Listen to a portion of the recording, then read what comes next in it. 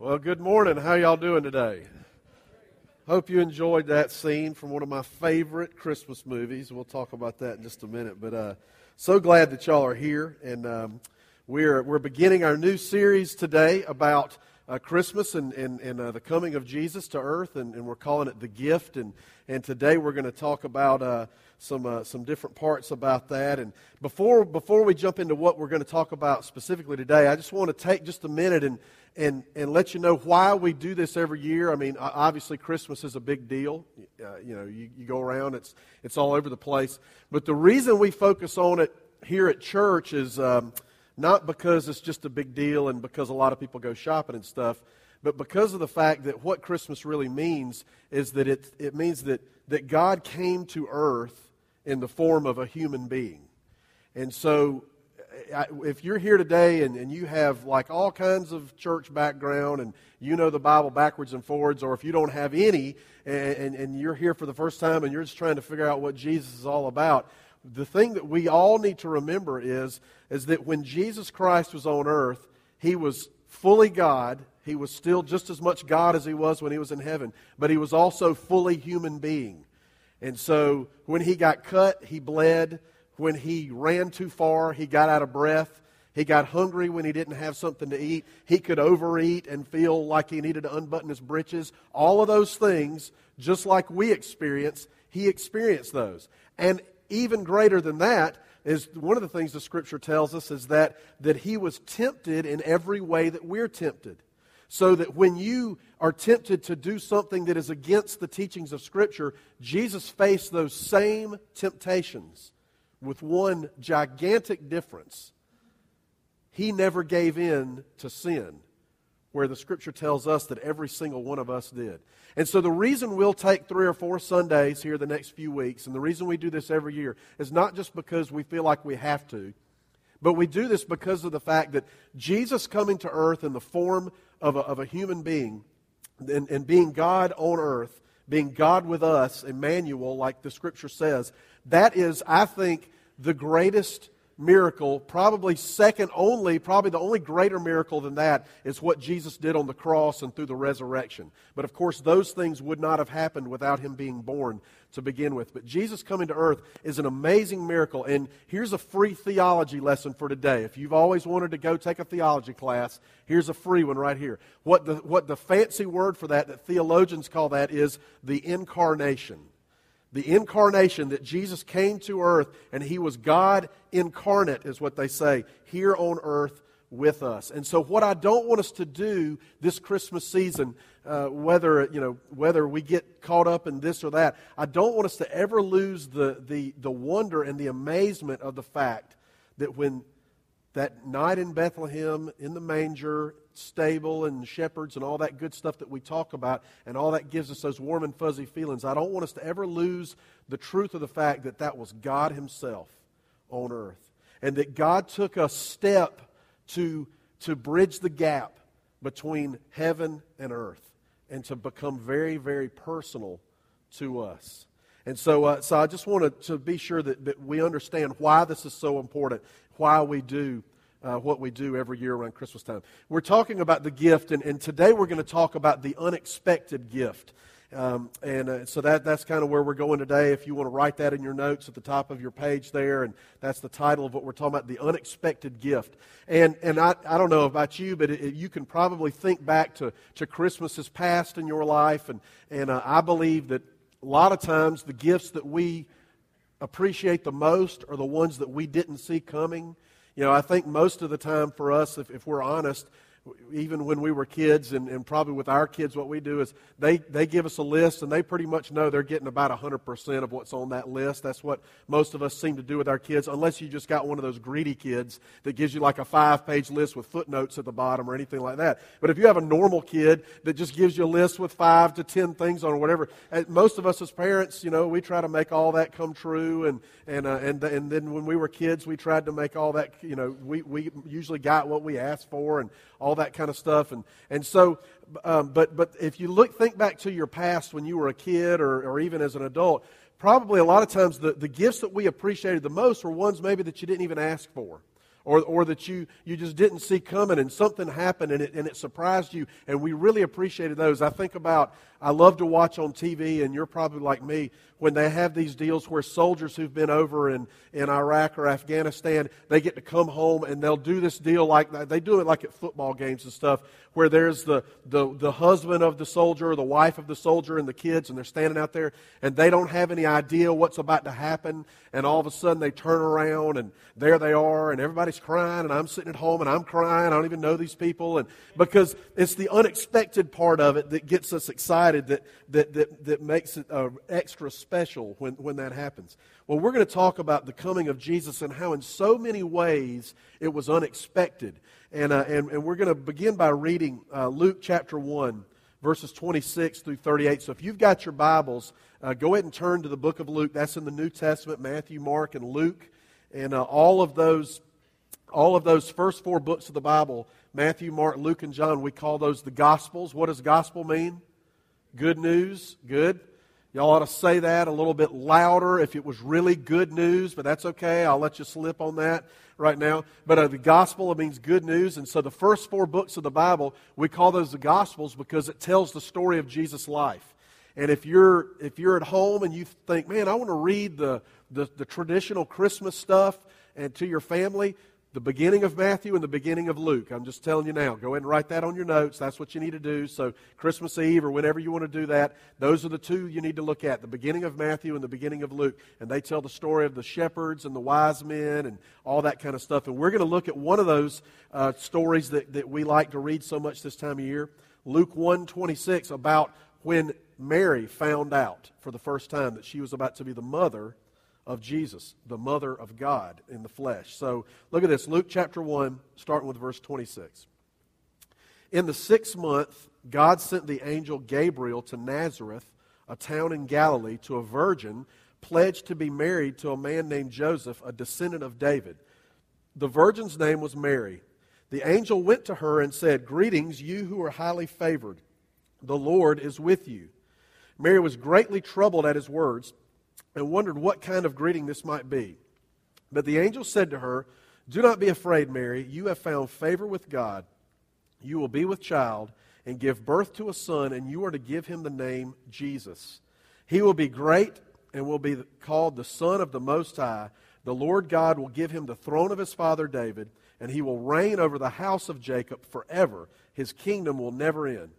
"How will this be?" Mary asked the angel, "since I am a virgin?" By the way, let me just stop right here. This is not what we're going to talk about today, but as I was doing some research on this passage of Scripture and stuff, I came across some dude on the internet who's written something about how the virgin birth really wasn't a virgin birth. And because in the Jewish days that any woman who was a young woman could be called a virgin, whether she was or she was not really a virgin, let me tell you why that's so ridiculous. If Mary asked the angel, "How will this be since I am a virgin?" either that means she's telling the truth and she really was a virgin, or she's too stupid to know how babies come into the world, and even though she's an older lady. And I don't believe that was true of Mary. I think that what the Scripture says is true when it says she was a virgin. She really was a virgin. And the way that Jesus came into the earth had nothing to do with Joseph, his earthly daddy, but everything to do with God, the Heavenly Father. All right, so let me just jump on that just for a second. Now let's move on. And I know the kids are in here today. Parents, just talk about that when you get home, however you want to, all right? But it's in the Scripture. It's a good word. All right, verse 35.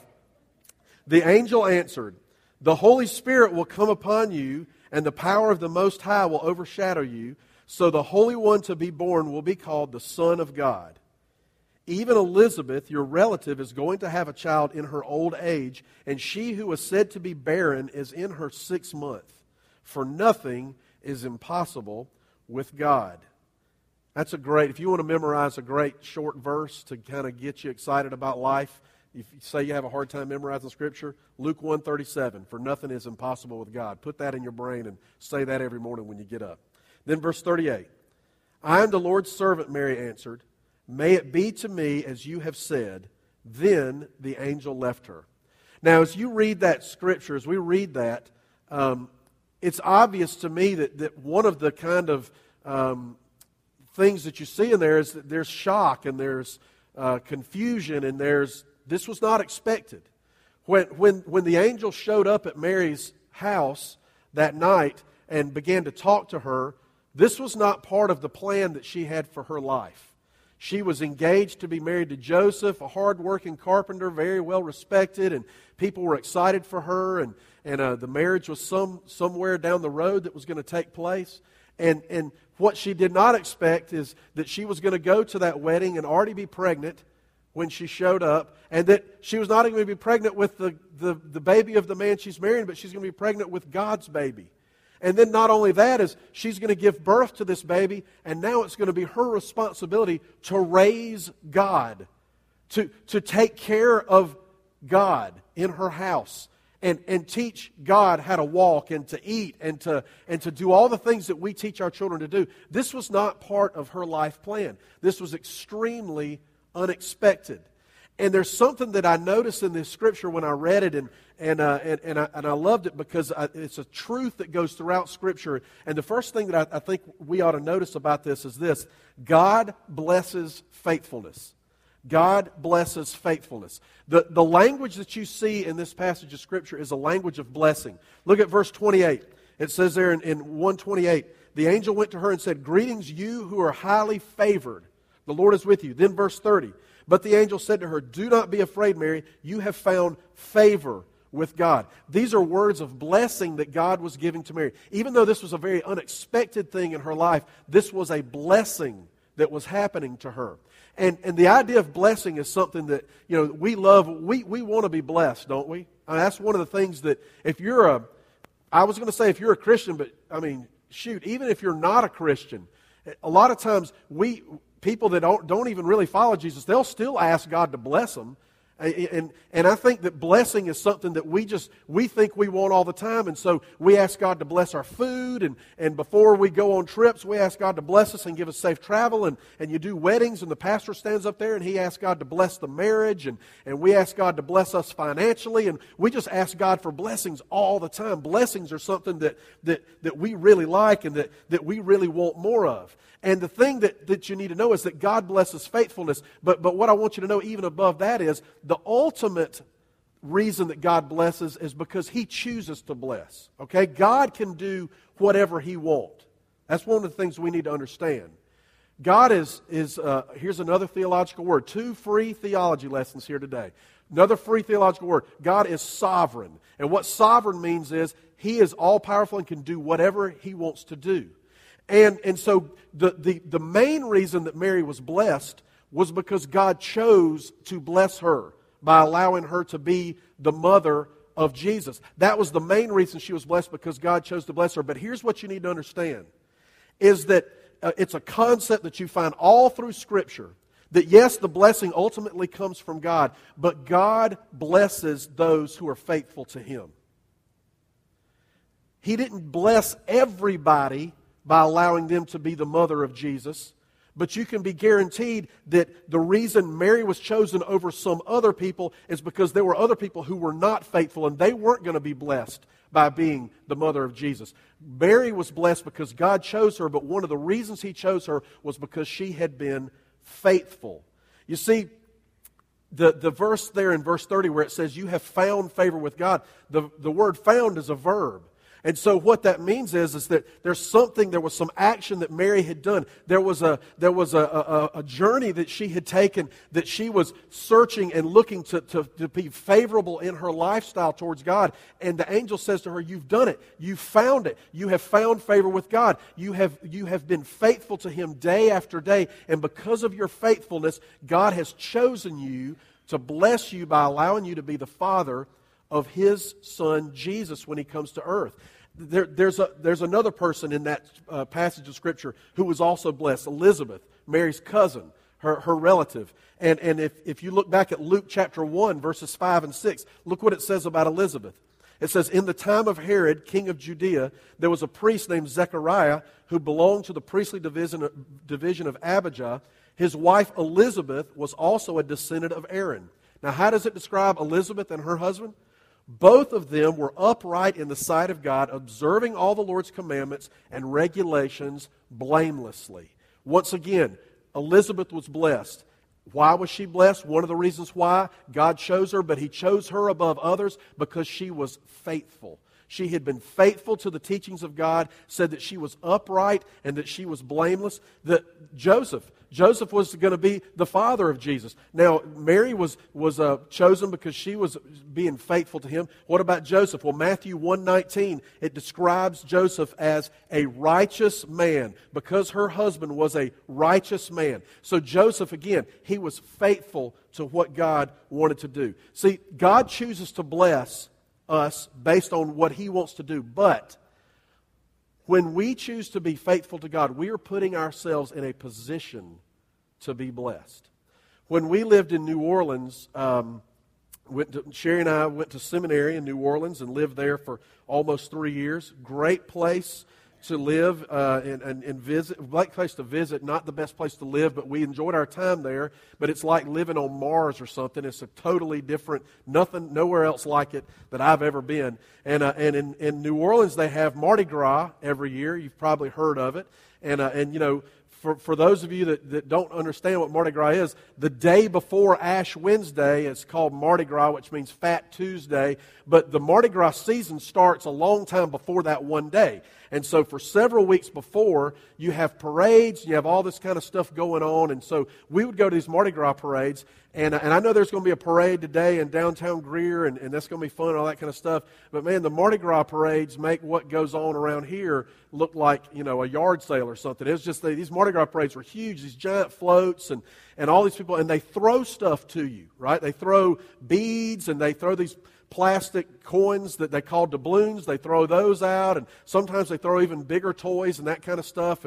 And so we would go to these parades, and we didn't have any kids yet, but we'd go and we'd be yelling for them to throw stuff to us. Well, we had friends, our friends, they live in Orlando now, John and Annette Marks, and John and Annette had 2 little girls, and Lindsay and Jamie. And Lindsay and Jamie were like separated age-wise by like 11 months or 13 months. They were really close in age.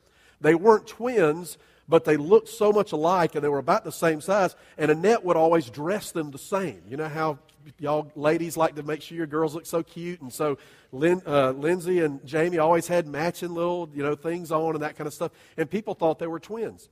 Well, we went to a parade one time, and we got there. And when we got there, man, there were people that had been already there scouting out on the street, and they had ladders, like 8-foot ladders with seats on the top for their kids to sit up on top so they'd be in the best position to get the stuff. Well, we didn't bring ladders, and we wanted Lindsay and Jamie to get lots of stuff. So what John and I did is I put one girl on my shoulders, he put one on his shoulders, and we'd run up to the floats and say, "Hey, throw stuff to the twins," you know, and everybody loves twins, and so they'd be just loading them up with all this stuff.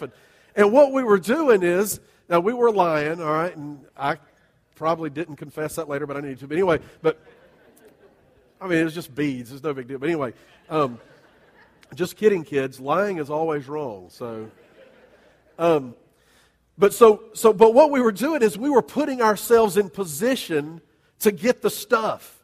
If we had just stayed back where we normally were going to stand, I mean, Lindsay and Jamie were just tiny little things. They wouldn't have gotten any of the good stuff. So we had to put them in a position to get the good stuff. And when you are faithful to God, when you read the Scripture and you don't just read it, but you try to live by it, and it's day in and it's day out, when you live faithfully in obedience to what He has commanded, you are putting yourself in a position to be blessed. See, faithfulness is the fertile soil where blessings grow. Faithfulness is the fertile soil where blessings grow. Write that down. That's good stuff. You need to write that down, so remember that. Faithfulness is the fertile soil where blessings grow, because you put yourself in a position to be blessed when you're faithful to Him. Now, if I focus on that too much longer, some of you are already going in a bad place in your mind. Let me tell you where you're going, some of you right now. Because when you hear, okay, Cliff said that God blesses faithfulness, and so that means if I'm faithful, then I'm going to get all the stuff I want. See, we want to make this into a formula where, here's kind of what we want to do, I think.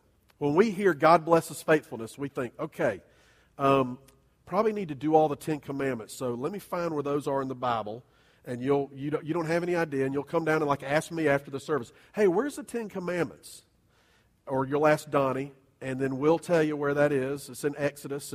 And so you'll go home and you'll read the Ten Commandments. You'll think, okay, got to do, all right, don't kill anybody. I got that one under control. And you start going through all that stuff. And because you're going to be faithful, right? You're going to do what God says so that you'll be blessed. And then you might even get even really crazy and say, hey, I probably ought to go a little further. And I might even, maybe, I don't know, maybe I ought to start giving some money away. I know that's crazy. But if this is about being blessed and being faithful, I'm going to start giving some money to the church. And so you start doing that, and then you say, I probably better help old ladies any chance I get, and maybe take in a stray dog or two. And so you start wanting to do all this stuff, and the reason you're doing that is because you think, okay, God blesses faithfulness, so I'm going to be faithful, I'm going to do all this stuff, and then one day I'm going to wake up and I'm going to walk outside, and there's going to be a brand new Escalade sitting out there in my driveway. It's just the way it's going to work.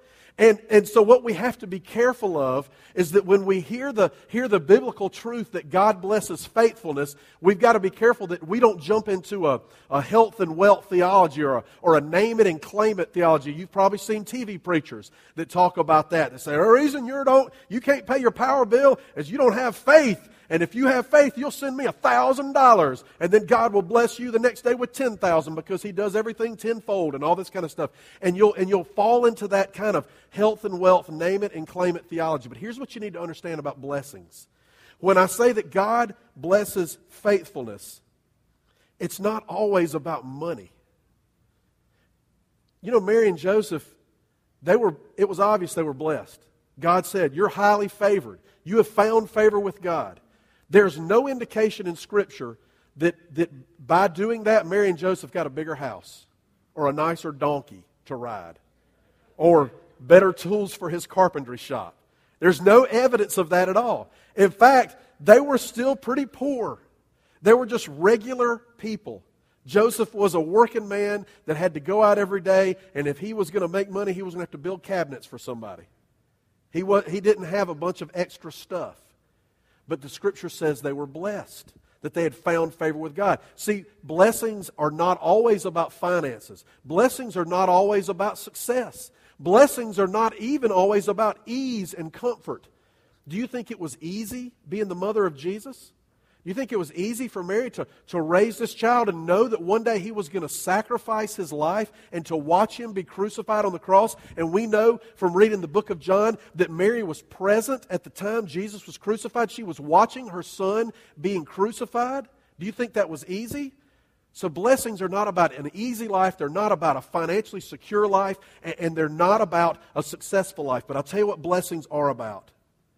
Blessings are about us having a part in the work of God. Blessings are about God being able to use you to make an impact in somebody's life. That's what it means to be blessed by God. When Mary found out that she was going to be the mother of Jesus, what she was really doing was she was sacrificing herself for the good of other people. She had taken on a task. God blessed her and said, I'm blessing you by giving you one of the hardest jobs in the world so everyone else can benefit from it. Now, she got some benefits as well. She got to experience, no one else got the ability to be the mother of Jesus, which that must have been an amazing thing. But she had to sacrifice so much to do that. But for her, being blessed was not about what she would receive. It was about what she was going to be able to do for others. And see, that's what being blessed is. Being blessed isn't about what God can do for us. It's about what God can do through us. Being blessed isn't about what God can do for us. It's about what God can do through us. And that's one of the great teachings, I think, of Christmas that we miss.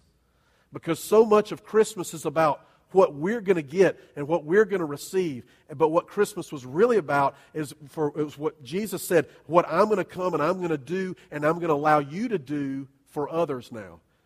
When you came in today, we gave everybody a little blue bracelet.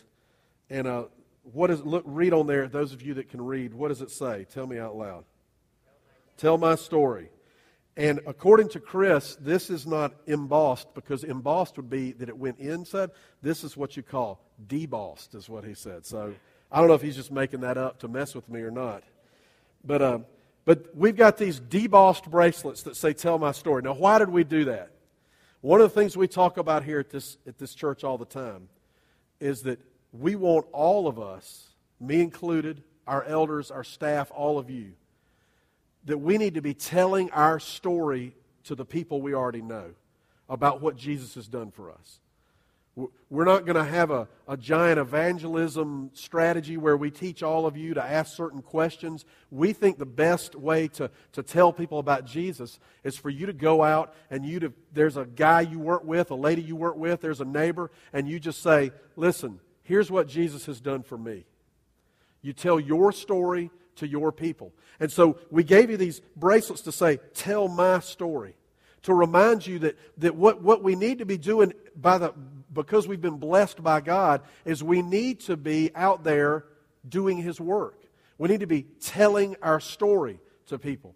And by the way, let me tell you this too. We gave you these so that you'll wear them and that you'll be reminded, you'll look down it and say, oh yeah, need to be doing that and be praying about that. And also maybe that someone would see it and ask you about it.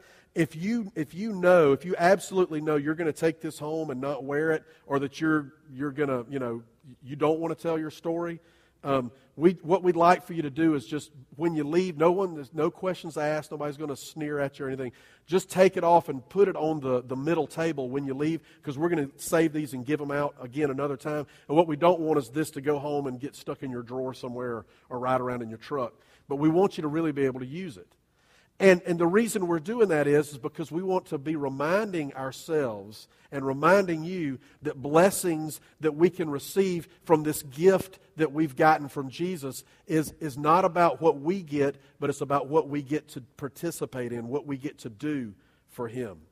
See, the second thing I want you to know today, and it's the main overall thing that we can't forget about Christmas, and that is this. It's simple, but it's so true, and that is this. The gift was Jesus. The gift was Jesus. Now, I said it was an unexpected gift, and I'm going to tell you why in just a minute. But the gift was Jesus. See, the greatest thing that happened to Mary, the greatest thing that happened to Joseph, the greatest thing that happened to Elizabeth was that they got to meet Jesus. They got to know Him. They got to spend time with Him. They got to experience Him. And here's the truth, is that you and I, we get to do that same thing today. Now, we get so caught up into other things, we get so caught up into what Jesus can do for us that we forget that the gift is actually just Him. One of my favorite children in all the world, the other day, she was at her school, and they were singing songs, and it was Christmas time, and they were singing a song that was about Jesus. And this is just a little girl who everything to her is exciting. And, you hang around with her and you are never bored for a minute. And so they're singing, and she said, asked her teacher, said, is that song about Jesus? And the teacher said, yes, it's about Jesus. She said, oh, wow, he's my favorite guy. I love that. Because, and what's so funny is we think that's so cute, but that's the kind of way, that's the same way we should live our life. We should live our life with that same kind of wonder that it's so, to a 3 or 4-year-old, is so exciting. It shouldn't be any less exciting to a 42-year-old. That Jesus, because of all that He's done for us and what He came into the earth to do, I should be just as excited as she is about who Jesus is. And not just about what Jesus can do for me, but just about Him. Just about Him by itself. The gift was Jesus. And the thing about any gift is a gift has to be received. And you right now, well, I say right now, maybe not, maybe you hadn't gotten to this yet, so I don't want to put pressure on you. But chances are you've got a Christmas tree up at your house, and maybe it's already got some gifts underneath it right now. Got names, to so-and-so from you, and you're all excited about it, and you're going to give that to somebody, and they're going to open it up, and it's going to be great. People are going to be, when I was a kid, I remember we used to go to my grandparents' house in Newberry, and it'd be me and my sister and my parents and my aunt and uncle and their 3 kids, And we didn't do, back then, we didn't do this deal where it's like, okay, let's everybody open one gift at a time and we'll all look at it. It was like, hey, throwing out gifts, people are ripping stuff open. And I mean, it lasted about 7 minutes, and there's paper flying and all this kind of stuff. And then when you got done, it was like, hey, what'd you get? And they're all comparing. It was so much fun. It was just over in a heartbeat, and it was awesome.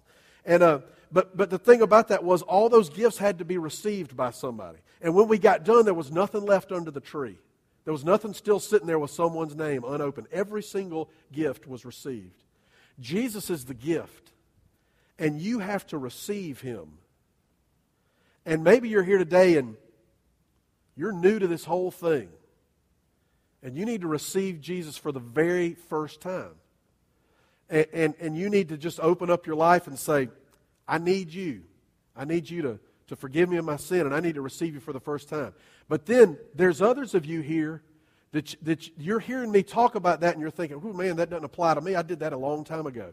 You're right. Receiving Him for the first time only happens once. But the rest of you here, and me included, we need to be sure that we receive Jesus day after day after day. Because the gift of Jesus, He wants to do something in your life today that He didn't do yesterday. And He wants to do something in your life tomorrow that He didn't do today. And we have to receive that gift over and over and over again.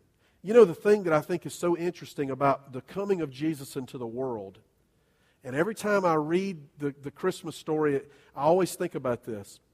You know who missed it? You know who didn't see it because it was unexpected to them? Who missed it were the religious people. They missed it. The people who understood that Jesus was coming to the world were people like shepherds and people like that. The religious people, the Pharisees and the Sadducees and all the temple rulers and all that stuff, they completely missed it. Now, why did they miss it?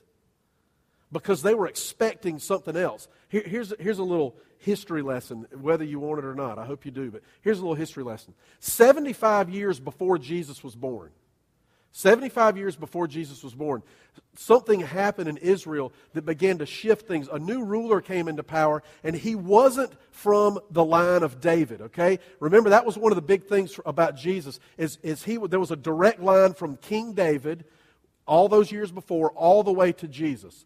And so it was, David's son, and then his son, and then his son, and then his son, and then all the way went down until you got to Jesus. And so all the prophecies and everything else about Jesus in the Old Testament, it talked about this guy's going to come from the line of David, a root of Jesse, and all this kind of stuff. Well, 75 years before Jesus was born, a new ruler came into power who was not from the line of David, and this ruler began to move Israel away culturally and politically away from their traditions. Began to move them away from what God wanted them to be. So when that happened, what did the Pharisees do? Well, the Pharisees were already around. Well, the Pharisees, man, they began to teach against that stuff. And they started to say this is wrong, and they were right. It was wrong. But one of the things the Pharisees started to teach 75 years before Jesus was born is they began to teach a real leader for Israel is going to be the Messiah. He's going to come, and when the Messiah comes, he's going to be from the line of David, and what the Messiah is going to do, he's going to restore Israel politically back to what it should be, that we should be the most powerful nation in the world. And so the Pharisees began to teach in church about politics and not about spirituality. About politics and not about what God wanted to do in people's hearts. And when they started to focus on politics 75 years before Jesus was born, people started to get really into that, and they started to get excited about that. Then, 12 years later, 63 years before Jesus was born, what happened after that? What happened then is Rome came in, most powerful country in the world, and they took Israel over. So now, they've been talking for 12 years, we got to get back to what God wants, and we got to get back and be a political power in the world. That's what God wants for our country. And then 12 years later, Rome comes in. Now they're an occupied country. They're not even on their own anymore. They're having to pay taxes to Rome, and they're oppressed, and they're all this bad kind of stuff. And that happened in 63 years before Jesus was born. And so the Pharisees began to teach more and more and more, and they began to talk about when the Messiah comes, what He's going to do. He's going to show up. He's going to be from the line of David, and He's going to kick all the Romans out. He's going to take over all these Gentile nations around us, and we're going to be powerful again. And that's what the religious people expected. So when Jesus showed up, He's born in a barn in a tiny town. He's a carpenter's son. He has no political aspirations. And in fact, he doesn't even want to talk about politics. And he begins to say, listen, all this stuff the Pharisees have been teaching for the last 100 years is a bunch of garbage. It's not about a political campaign. It's not about making Israel a powerful country. It's about the kingdom of God coming on earth, and it's about me doing work in your hearts. And so when that happened, here he was, the real Messiah, the one that had been talked about for thousands of years before in the Old Testament, and all the religious people missed it. And they missed it because they were expecting something else. Now listen to me really close. Don't miss this. Could it be that Jesus wants to do something in your life that's totally different than what you expect Him to do? Could it be that you have been thinking, what I really need from Jesus is for all my bills to be paid?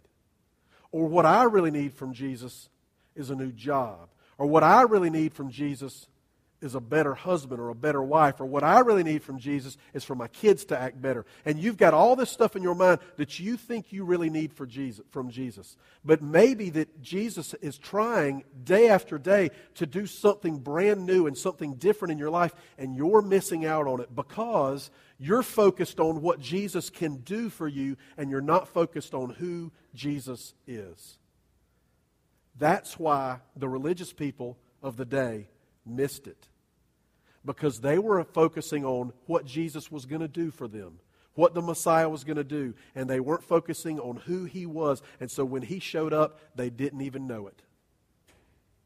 They called Him a blasphemer and tried to have Him kicked out of the temple and eventually had Him crucified because they missed it. See, I think that it's easy for us as followers of Jesus to just want what He can give us more than we want Him. And so the question I would ask all of us today, including myself, is Jesus enough? Is Jesus enough? If I were to tell you today, you're going to follow Jesus for the rest of your life, and you're never going to make one penny more because you follow Him than you would if you didn't follow Him, would that be enough for you?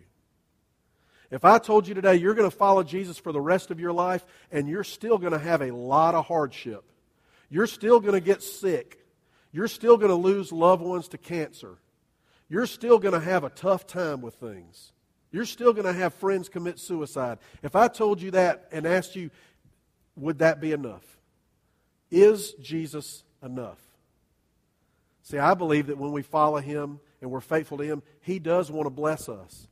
And that He blesses us by allowing us to take part in His work. And even when we have tough times, and even when cancer comes, and even when financial hardship comes, and even when we experience those things, we still feel like we're just moving up the mountain because we're focusing on Him and not on what He wants to do for us.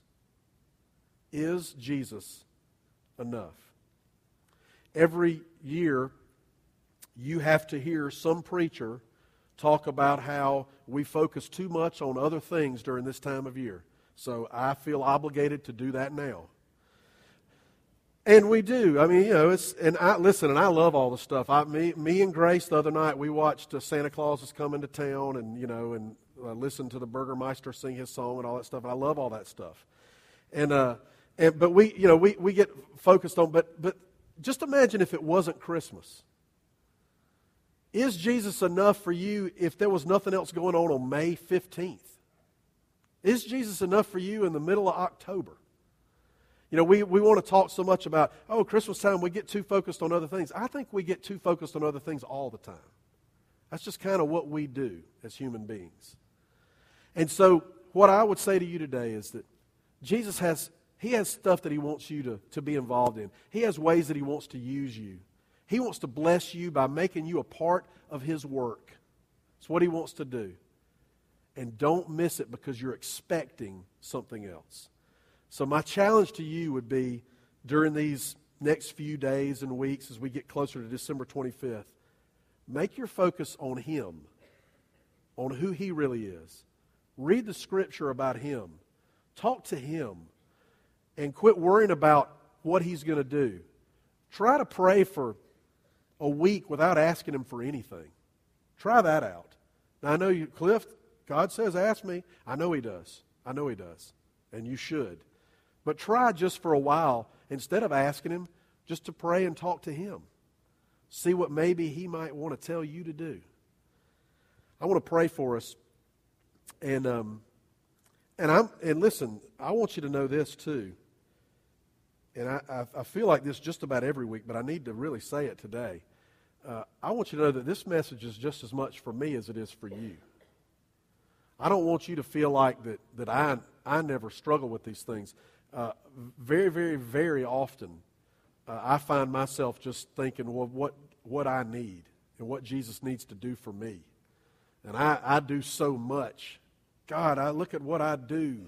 Look at how much I do for you. Shouldn't I have this and shouldn't I have that? I struggle with that. But the thing that Jesus is telling me and the thing that I want to tell you is that it's got to be about Him. He's got to be enough. That's what this whole time of year is about. So let's pray. And if you're here today and you need to receive Jesus for the first time, I want you to do that. And I'm not going to pray for you. I just want you to do that in your own words and come and talk to me about that after the service. And those of you that are already followers of Jesus, I want you to receive Him every day. What He's got to do for you, what He's got for you to do, and to be a part of His work. Let's pray together. Father God, thank you for who you are and for the fact that you did come to earth in the form of a baby. And God, how that miracle should never get old to us. And I know sometimes it becomes just something we're so used to that we forget how amazing it was. And so, Father, I pray for my life and for the lives of everybody else in here that having a relationship with you will be enough.